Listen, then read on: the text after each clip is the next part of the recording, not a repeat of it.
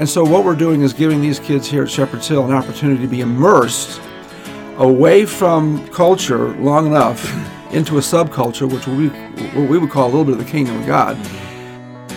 Social media was supposed to bring folks closer to us, but it's brought those closer to us further from us in many ways. And yet schizophrenia and other things like it are a byproduct of sleep deprivation, because these kids are sleeping with these things under their pillows for FOMO. It's called FOMO, F-O-M-O, fear of missing out. If your listeners want a real treat, have them Google TED Talk. I think her name is Abby Jones. I think she's either 10 or 11 years old. And she gives about a 10-minute talk begging parents to take smartphones away from their kids. Wow. Hey everybody, I want to welcome you again to the Before You Quit podcast, where we want to bring courage and perspective when serving gets hard. And man, does it get hard sometimes. That's why we do what we do here on these podcasts. My name is Mitch Schultz, and I'm the director of a ministry called Fruitful Vine Ministry. I'm also the host of these podcasts, and I'm so glad that you're listening today. And as I often say, if you have any questions or anything that you want to share with us, please email me at mitch@beforeyouquit.us. Okay, so sometimes I wonder how well I would do raising children, even teenagers today. And maybe all parents feel that way. They feel blessed that they're not having to raise children during the next generation, that in their generation was easier. Even those raising them now will likely say someday that they're happy that they raised their children when they did, and as their children are all now growed up, they're pleased they're not having to do in their current generation. One thing every parent who is seeking to raise godly children will say is it's not easy to do this in a culture that is becoming increasingly godless and even now promoting things that are completely antithetical to the gospel. Perhaps one of our biggest challenges has to do with exposing or protecting our children to social media. I love watching my daughter today and her husband navigate this challenge so beautifully with our 3-year-old granddaughter. In fact, sometimes we have conversations to make sure all the grandparents are on the same page as the parents. We want to respect how they raise them. And we share the strict rules that my daughter and her husband have with our granddaughter. No YouTube, no playing with a cell phone or an iPhone, no TV until the age of 2, because apparently at an early age, up till the age of 2 or 3, the brain views images differently. They're obviously not captured by the narrative, but more by moving images, and they interpret this differently than we might think. And then, of course, we share the value of limited watching TV. So lots of games, lots of outdoor activity when our granddaughter is visiting us. Also, lots of quiet time that we insist she has. In fact, I put a timer on, and when it buzzes, she knows it's time. And I tell her every time she comes up to me and asks me if it's time, I add 5 minutes to it. So that has helped. It's fun. Well, this is the kind of thing we're going to be talking about today with Trace Embry, who is the executive director and founder of Shepherd's Hill Academy. It's located just in about 12 miles from where I sit in Martin, Georgia. Shepherd Hills Academy is a therapeutic resident program mainly for teenagers who are in crisis. And in this podcast, we're going to discuss mainly with Trace the role that social media plays in our culture today, and what godly parents need to know as they seek to raise godly children.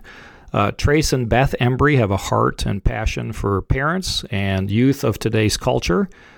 Trace and Beth began their married life in Chicago in 1980, along with being entrepreneurs and prominent business owners. Trace served as a police officer in their hometown after graduating at the Indiana Law Enforcing Academy in 1978. Trace and Beth felt the Lord's prompting to full-time ministry and attended a college, Toccoa Falls College here where I live, and extensive training to prepare them for working with troubled teens. Shepherd's Hill Academy was founded in 1994, and the Embrys live on the campus, and they minister and counsel each resident along with a large professional staff. Trace and Beth have 5 children of their own and 4 grandchildren. Hey, I cannot wait for you to listen to this podcast with my good friend Trace Embry.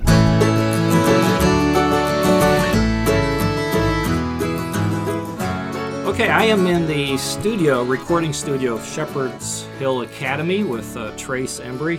Trace, thank you so much for being part of this. Thank you for having the courage to have me on. Well, you do this a lot. In fact, it's rather ironic. I've got my really tiny little mic in your recording studio where you do a podcast yourself, and it's a much larger endeavor than mine, but so I've got my little mic here in the midst of all this fancy equipment. Well, I got my little me here, so there we go. We're good. Okay. Well, I start out by telling you a little bit about my audience. That it's people in ministry and people who love ministry, and then I said something like, "It sure is hard," or "It's one of the hardest jobs that there is," and you respond by saying, "No, roofing is harder. Ministry is a breeze." It's obviously something. Ministry is a privilege. Yeah. Well, I know you did a lot of roofing. Yeah. Well, thanks for doing this. I'm excited about this. I've actually been on the other end of this. I think you interviewed me twice for your podcast. Absolutely, yeah. All right, let's jump right in here. You're the director of a ministry or a school. It's actually an academy called Shepherd's Hill Academy. Tell us what it is, and this is an important question I want to get to. Why does this exist? Well, excuse me.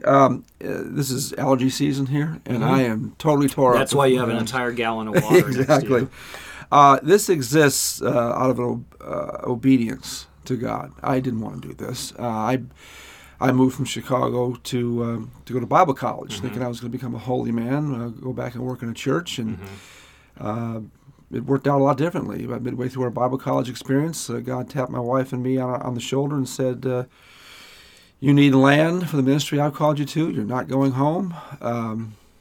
So what was the burden at that time? Because you came to Toccoa Falls College, and it was during that time that this idea or this vision started to confront you. What were you burdened about? Well, the burden is I saw the church becoming ineffective, not really meeting the needs of the people, teaching them Scripture, no doubt, that's certainly a need, but not really doing a good job, I felt, and I think a lot of people like me still feel, that they're not taking what Scripture says in principle and equipping people to apply it to the mean streets.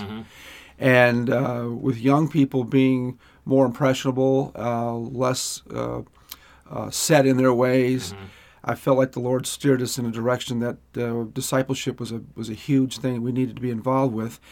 And I did not want kids living in my front yard and backyard. And which is literally what you have happening Yeah, here. well, literally what I have now, 24/7, 365. And the Lord made it abundantly clear to me through a number of different circumstances, including the birth, life, and death of my son, that, look, if you're going to do true discipleship, these kids have got to live here. They got to see how you do this thing called life, and then you got to make sure that, right now we have 65 staff members, that they are doing this thing called life in a way that is emblematic of how I've laid things out in Scripture. And anything short of that, you've missed the call. And so consequently, Shepherd's Hill Academy was birthed. Okay. I would argue that what you're doing is part of church. That is absolutely the church. I think it's what you're, and I like what you're saying, not disagreeing with it at all, but realizing that the church wasn't looking seriously enough and effectively enough of how to meet certain it's not an institution. In society. It's not a building. It's a movement. It's people. Yeah, but I think a lot of us in ministry have turned it into a career, have turned it into a vocation. Oswald Chambers said something I thought was very profound. He said the church ceases to be a spiritual society when it is on the lookout for its own enterprise. And I think a lot of pastors see other churches as almost competition. And, if it's not under their tent with them at the helm, it can't possibly be a legitimate move of God. Yeah. And I think when you look at the Bible and who the disciples were and who all the Old Testament prophets were, these were working people. These were people who did not, as a matter of fact, they were ridiculed for not being properly educated and ordained or what have you, and they died for it. Yeah. And yet now the so-called professionals, the clergy, take their cues from these very unschooled people who put the Bible together. Yeah, what I like, what I'm hearing is that, and again, this happens a lot, that sometimes ministries or new movements will come out of frustration, but God's in that. So thanks for that background. I'd like to dig in a little bit. So again, why does this exist here, and what do you do? Maybe you could explain a little bit of the mission here, and why do kids come? How do they come? Yeah. Again, not to sound redundant, but it exists because I was told to do this. My wife and I both feel strong that God said to do this.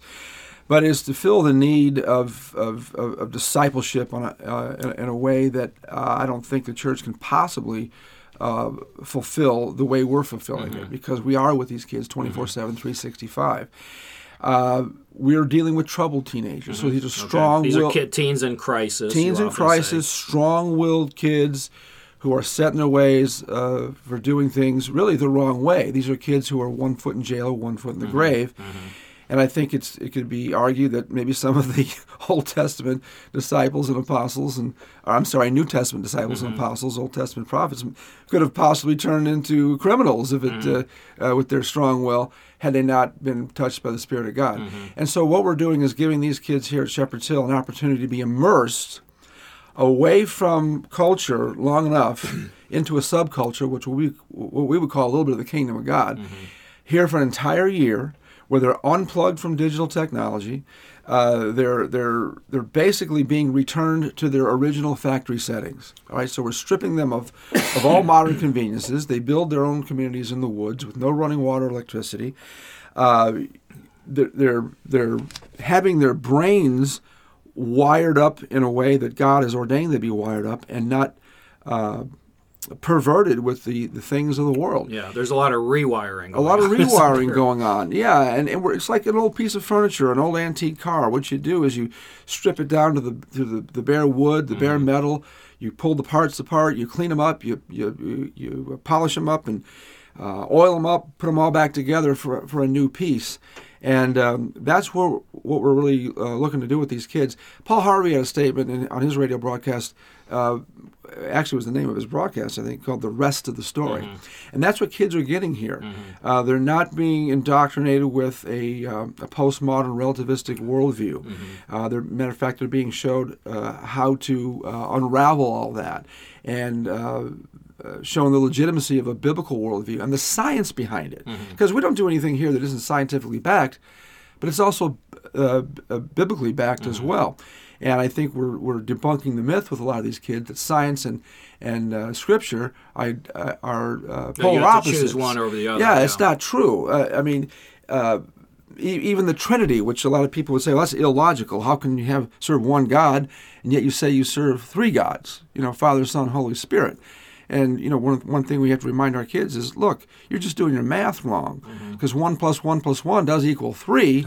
So I see where you're coming from with your logic, but when you do the math right, 1 times 1 times 1 is 1, because God is Father's fully God, the Son's fully God, and the Spirit's fully God. So the kids are enjoying and experiencing again. I love how you put it, a kind of a portion or the sense of the kingdom of God here. Absolutely, because they're seeing. Excuse me, but what is the kingdom of God? It's righteousness, peace, and joy in the Holy Spirit. And it is so counter to culture. Right. So you've been doing this for how many years?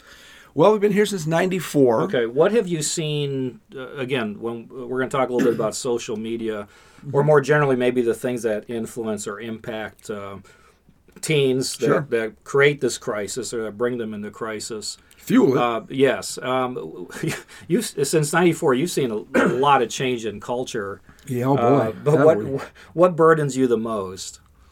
Because it's rapid, isn't it? The change, it really effect is. of social media, for example, that teens have today versus even 10 years ago. Yeah, 10 years ago when smartphones first come out, it really changed the game field for us in what we were dealing with these kids. The degree of narcissism and no empathy whatsoever, loneliness. I mean, the very thing that social media was supposed to, to help solve, connect people with each other, is really been counterproductive. Kids are killing themselves now because they're lonely. They have no hope.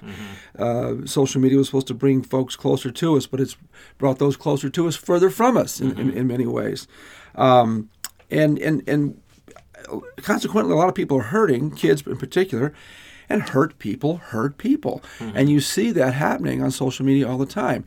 These kids lashing out where the school bully is no longer left at 3 o'clock at the school bully comes home with them and is virtually torturing these kids round the clock. And a lot of these, no escape. And a lot of these kids are suffering from sleep deprivation, which doctors are diagnosed with schizophrenia and all these other things.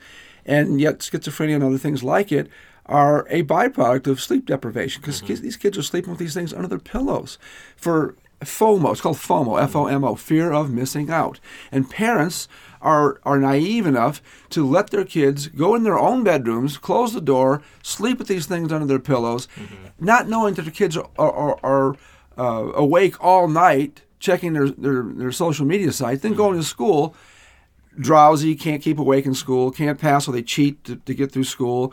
And then a lot of the kids that come to Shepherd's Hill are on sleep medications to go to bed at night, and that's about a 2-day fix here. Yeah. You just keep them awake all day, and by the time they go to bed at night, they're ready to go to sleep. But parents aren't doing this. Parents are missing things that are hidden in plain sight, and it's like the emperor's new clothes. They should be able to say, "Hey, the emperor's naked," but everyone's afraid to do it. Yeah, there's fear. Yeah. No, I agree with you.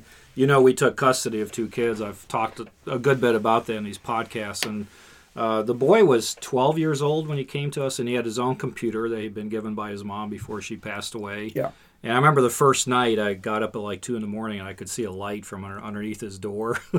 So the next day we got rid of that. But there again, there's that.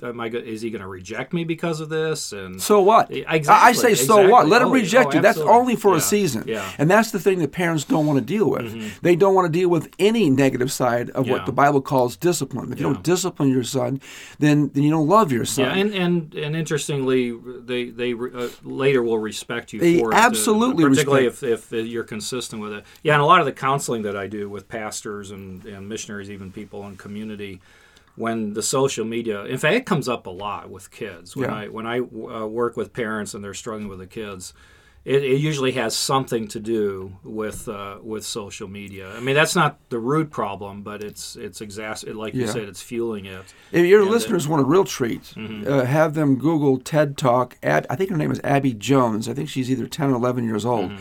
And she gives about a 10-minute talk begging parents to take smartphones away from their kids. Wow. Now, this is a 10-year-old. Now, I'm sure some of this was written for her, because or 11-year-old. I can't imagine her being that articulate at that age. She may be 12. Yeah, maybe she was told to do it, or else she'd lose her cell phone. Could be. But she's begging the parents to take the thing away. I've been advocating on our broadcast for parents that no minor should have one of these addictive adult toys. What's the age? Go to your legislators and petition them to have this outlawed. 18 and under, if they're 118 and they're living in your home, they're a dependent. And you say one of the conditions of living in my home, you don't get one of these. When you become an independent, and you can afford your own place and your own bills and your own smartphone, hallelujah. I don't have to stand before God and say, hey, why did you let your kid, you want a millstone hung around your neck for causing them to stumble? I don't, right? So none of my kids... Well, I'll link that TED Talk to the website. Trace, I one of the things that's impressed me in the several years I've known you, and the medium that you use is your podcast. That's one of the connections outside. It's called License to Parenting, and I'll put the link on for that too. Because I think what's going on here, what you're experiencing here at Shepherd's Hill, and I'm going to ask you in a minute to describe what happens to teens when they're here. But part of your purpose of your podcast is to say, hey, it doesn't have to just happen here. These are principles, this idea of the kingdom of God, kids appreciating that, understanding what it means to live in a spiritual, godly environment characterized by righteousness, is really available to everybody. And so one of my purposes here is to talk about what's happening here that can encourage parents, pastors, people in the church as well. So what is happening to teens when they come here? How do they change?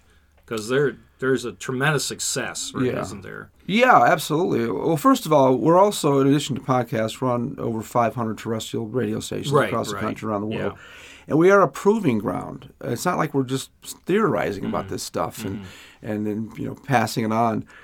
We see the change in real time with these kids. And I think what most parents don't realize is that raising kids in today's 2019 American culture is hazardous to your health. The culture by itself, and by culture I'm talking about the education system. We see what's going on in the colleges. Okay, it's down into the elementary schools. The kids are being indoctrinated with LGBT ideology and the fact that Christians are the haters. Right? It's in our news media. It's in our politics. It's certainly in our entertainment. It's permeated in our entertainment. And I think it was Andrew Fletcher who said, let me write the songs of any nation. I don't care who makes the laws, because we follow the arts. And when I'm done here, I'm going to be interviewing a lady named Abby Johnson, who was a former Planned Parenthood director who now wrote a book and is coming out with a film called Unplanned. I saw her interviewed on TV. Yeah, and film is a tremendous tool for indoctrination. And I think kudos to guys like Ted Baer and others who finally, and the filmmakers who are realizing that we need to be getting our message out about the kingdom of God and Jesus Christ in film, because that's where, in the arts, the media, entertainment, that's where people are taking their cues from. We always seem to be about 5 steps behind the secular world when it comes to things in effectiveness, and it didn't used to be that way. It used to be the secular world took their cues from us, and they kind of raced ahead of us, and to stay relevant, we're now taking our cues from them, afraid to pass them up, like the smartphone thing. If Christians would Christian parents would take the lead in this, petition their legislators and say, let's make a law against this because this is killing an entire generation of kids. License to Parent was the first media platform to take a stand like that. We had Tucker Carlson from Fox News on about 3 months ago. A month later, he's now saying the same thing. Now, I would like to think that we influenced him to be bold enough to broadcast something like that on a national platform as big as he has. I'm not going to take credit for that, but I'm saying if guys like Tucker Carlson and others will take that stand, we can turn this thing around over time. But just like cigarette smoking, public opinion had to change on that over decades and decades until the truth. Yeah, we've had enough to assess here and see the damage and the impact. The evidence is there, the facts and figures are there, the data is there as to what this is doing to our kids' brains. And the advantage we have here at Shepherd's Hill is those kids aren't taking 5 steps backwards for every 4. They're taking forward in learning about God and drawing into a relationship with Him, because to some degree they are sequestered from what culture is actually doing to them. Yeah. So again, I want you to explain what happens here, the change that happens here, because it is, as you just insinuated, it's spiritual. It's meeting Christ. It's all spiritual. This is a highly faith, biblical-driven, Christ-centered ministry. So what happens here? Most of the kids that come here, the teens, what are they like a year later? Well, they're polar opposite. I mean, these are kids who are coming here shaking their fist at God or not believing in God at all. Largely because their parents do believe in God, and yet have not been the greatest models for a Christian life. And so in the course of their time here, again, they're not going to be negatively influenced by social media or the entertainment arts. Because they're removed from it. Because they're removed from it. Not completely, because we will take them out to a movie. Okay. We'll take them to a show. If Hollywood puts out a good movie, we want them to see it with redemptive value. It doesn't even have to be an overtly Christian movie, but something with redemptive value. We want them to see that there are people who think like us. We're not a cult that is isolated on one corner of God's earth, and we think we have the market cornered on truth. We'll take them to other churches, to other venues. We take them to a thing called Truth for a New Generation, which, they'll meet people like Ben Carson and Lee Strobel and some of these other people, so they can see that there's a whole another group of human beings out there that have this worldview. But what's happening with digital technology is, and this is what parents need to know, it's reshaping these kids at the cellular level. Their brains are being restructured to where their critical, constructive, and creative thinking capacities are starting to go away. And so a parent can give their kid their best argument. They can have the evidence. They could film it. And the kid will still say, because of his postmodern relativistic indoctrination, that's just your opinion, Mom. That's just your opinion, Dad. Because that's the default response to a person who's been brainwashed with postmodern thought. You and I, we grew up into it. It affected us, but we weren't born into it. Gradually, yeah. Well, I'm fascinated. My daughter works here, as you know. Right. And our granddaughter's 3 years old, and I think this, I haven't talked to her about this, but I think it, part of what influenced my daughter in her approach to this, and her husband too, has been, working here. But they, she said no TV. She told us as grandparents, and it was easy for us to do this because we had pretty strict values when we raised our kids. We don't want her to watch TV for the first 2 years. Well, at the American Academy of Pediatrics, which is not a Christian organization, makes that suggestion.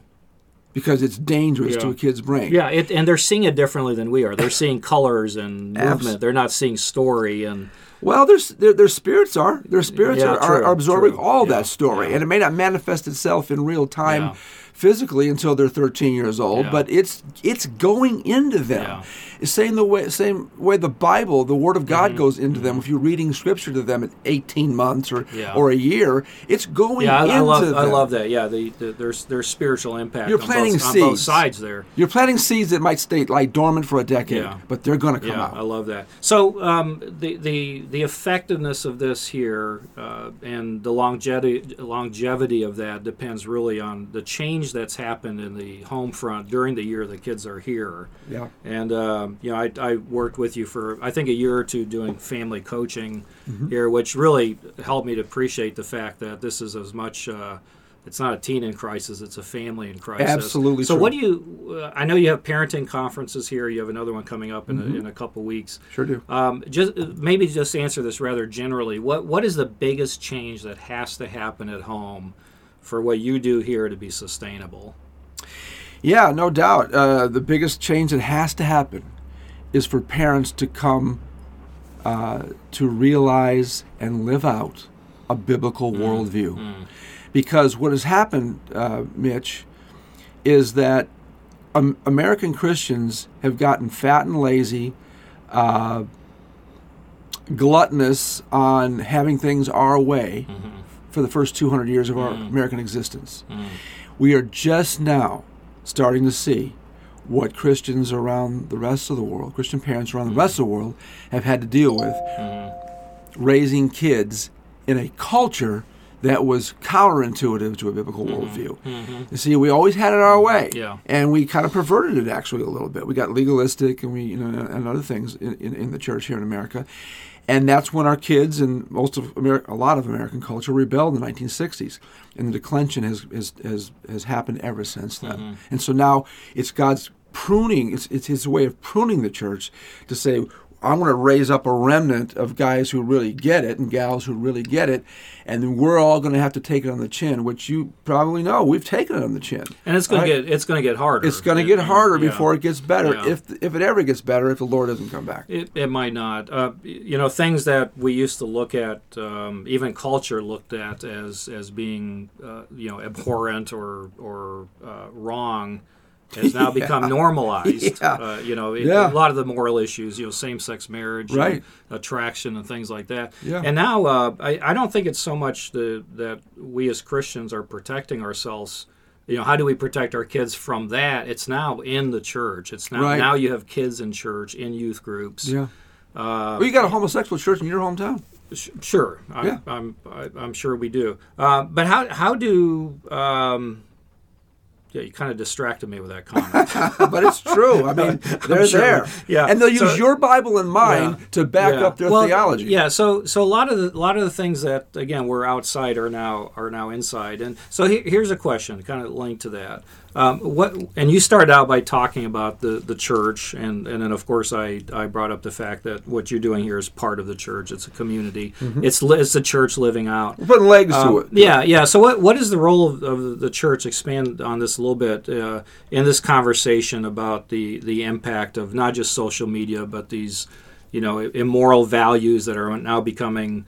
Things that there's a degradation here, isn't there? The normalizing of things 10 years ago, they keep getting worse. I mean, and some of the scary things we're hearing today about pedophilia and things like that. There's a TED Talk, really famous thing that's gotten a lot of traction from, I think, a gal in Norway, just talking about, hey, someone's born with this, and we need to. They're moving this way. It is moving this way, yeah. And I mentioned this 5 years ago to some people. That's the next thing we're going to hear about. Yeah. Lower the age of consent first. Yeah, and there'll be a character on a TV show that will exhibit that. Yeah. Socrates, Plato, and Aristotle. I mean, my gosh, these are the brains of the universe, right? Yeah. I got to get back to my English literature now. And some of those guys were pedophiles, right? Yeah. So again, without getting into that, just more positively, how do we keep growing, nurturing kids in this kingdom of righteousness, knowing that this stuff is going to get worse? Mm-hmm.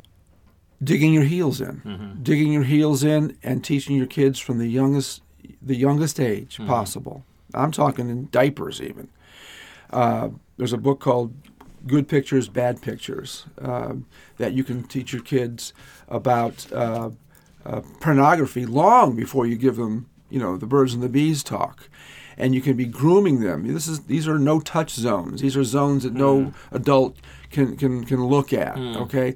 And then, of course, living out your biblical worldview. And if you think that 100% sheltering your children from the garbage that's out there is a smart thing to do, I think that's the wrong approach. I think you need to... Okay, say that again. If you think that sheltering your kids 100% from the hocus-pocus that's out there is a good thing, I think that's the wrong approach. Okay. I think you can over-shelter your kids.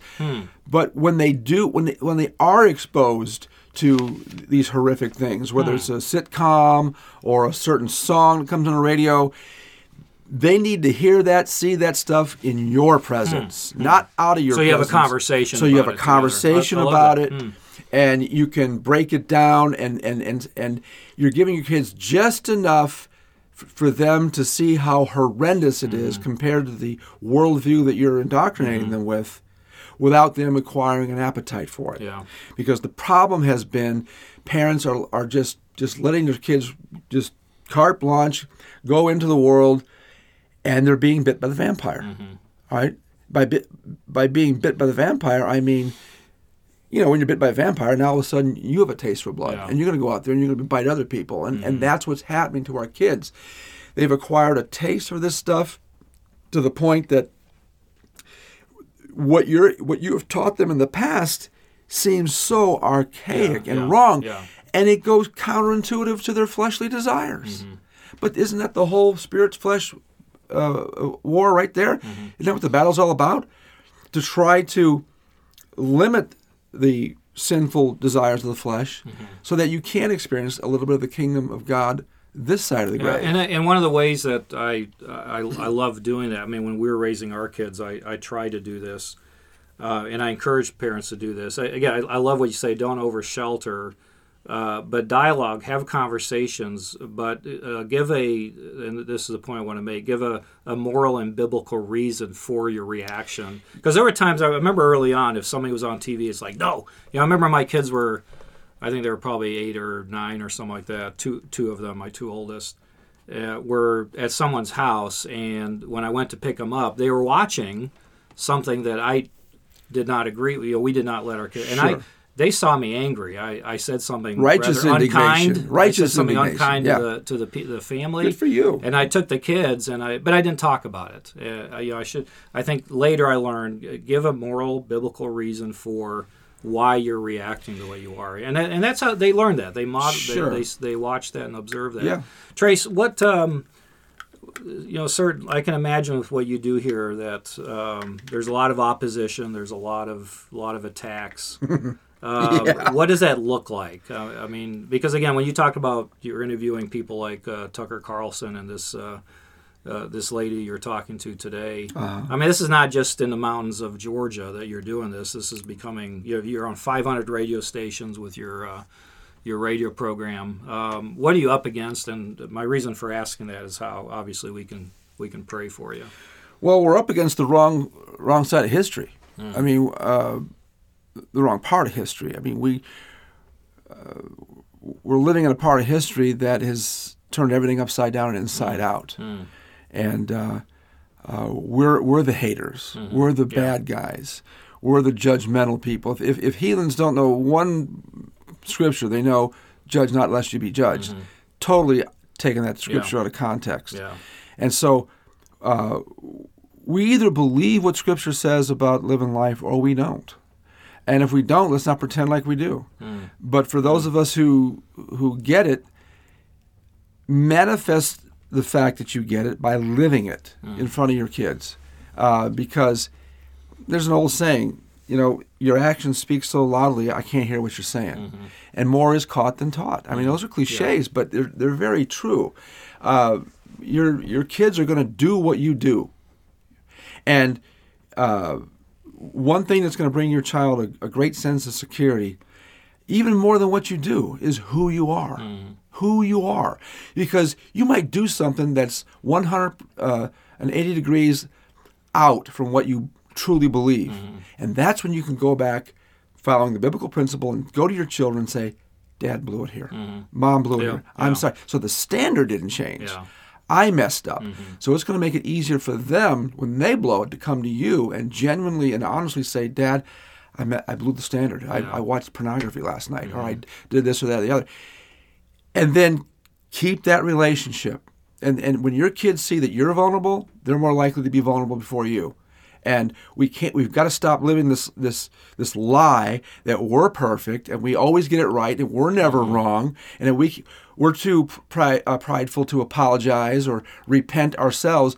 Humble ourselves before our children and say, you know what I said to you was wrong. I am sorry. Would you forgive me, Junior? That goes a long way with kids, a long, long way. Yeah, I love that. One final question. Again, the audience here is people in ministry, and as I said earlier, people who love ministry. So it's pretty broad target there. What encouragement would you give to the pastor, for example, in his leadership over families in the church? What one thing would you want to leave with him? I would say, remember when you're thinking about missions. Bill Bennett in 2008, which is the same year smartphones come out, he said, America is rapidly becoming the kind of nation that civilized nations send missionaries to. A couple of years ago was the first year in all of American history where more missionaries were sent to America than America sent out. Right? There's something drastically wrong with that picture. I don't think we have to get on an airplane and fly to Irian Jaya or any other third world nation around the globe to be a legitimate missionary. Now, we do need those missionaries. I get that. But let's not forget the missionaries that are in our own congregations that can be. Let's not forget the missionaries in our own congregations that could be ministering to the people in our own backyards, at the workplace, whatever. America has become a mission field. Otherwise, other countries wouldn't be sending missionaries here, and so we've got to remember those people. Think about this, Mitch.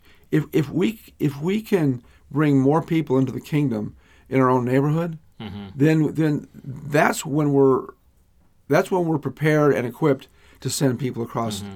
And because I know some missionaries, and I'm not real impressed with them. I mean, we've had missionaries bring their kids here, and they're clueless. I spoke in a church in Toccoa not long ago.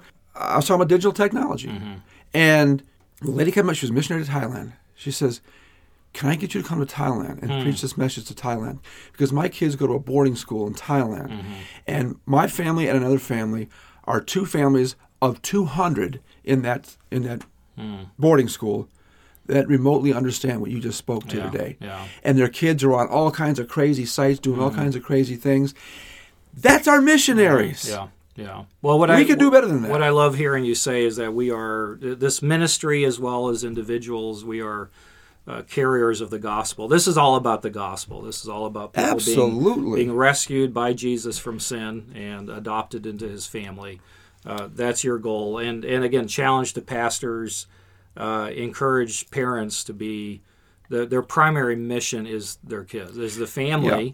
And if kids grow up to discover the gospel and forgiveness of sins, they're more likely to want to share that with others. Absolutely. And don't forget apologetics, pastors. Yeah. I mean, we've got to be teaching our kids how to defend their faith. 1 Peter 3:15, always be prepared to give an answer, right? For the faith, hope you have in you, right? That's what we need to be doing. We need to be teaching our kids how to defend the faith. This is going to mean maybe a couple sitcoms less a night, okay?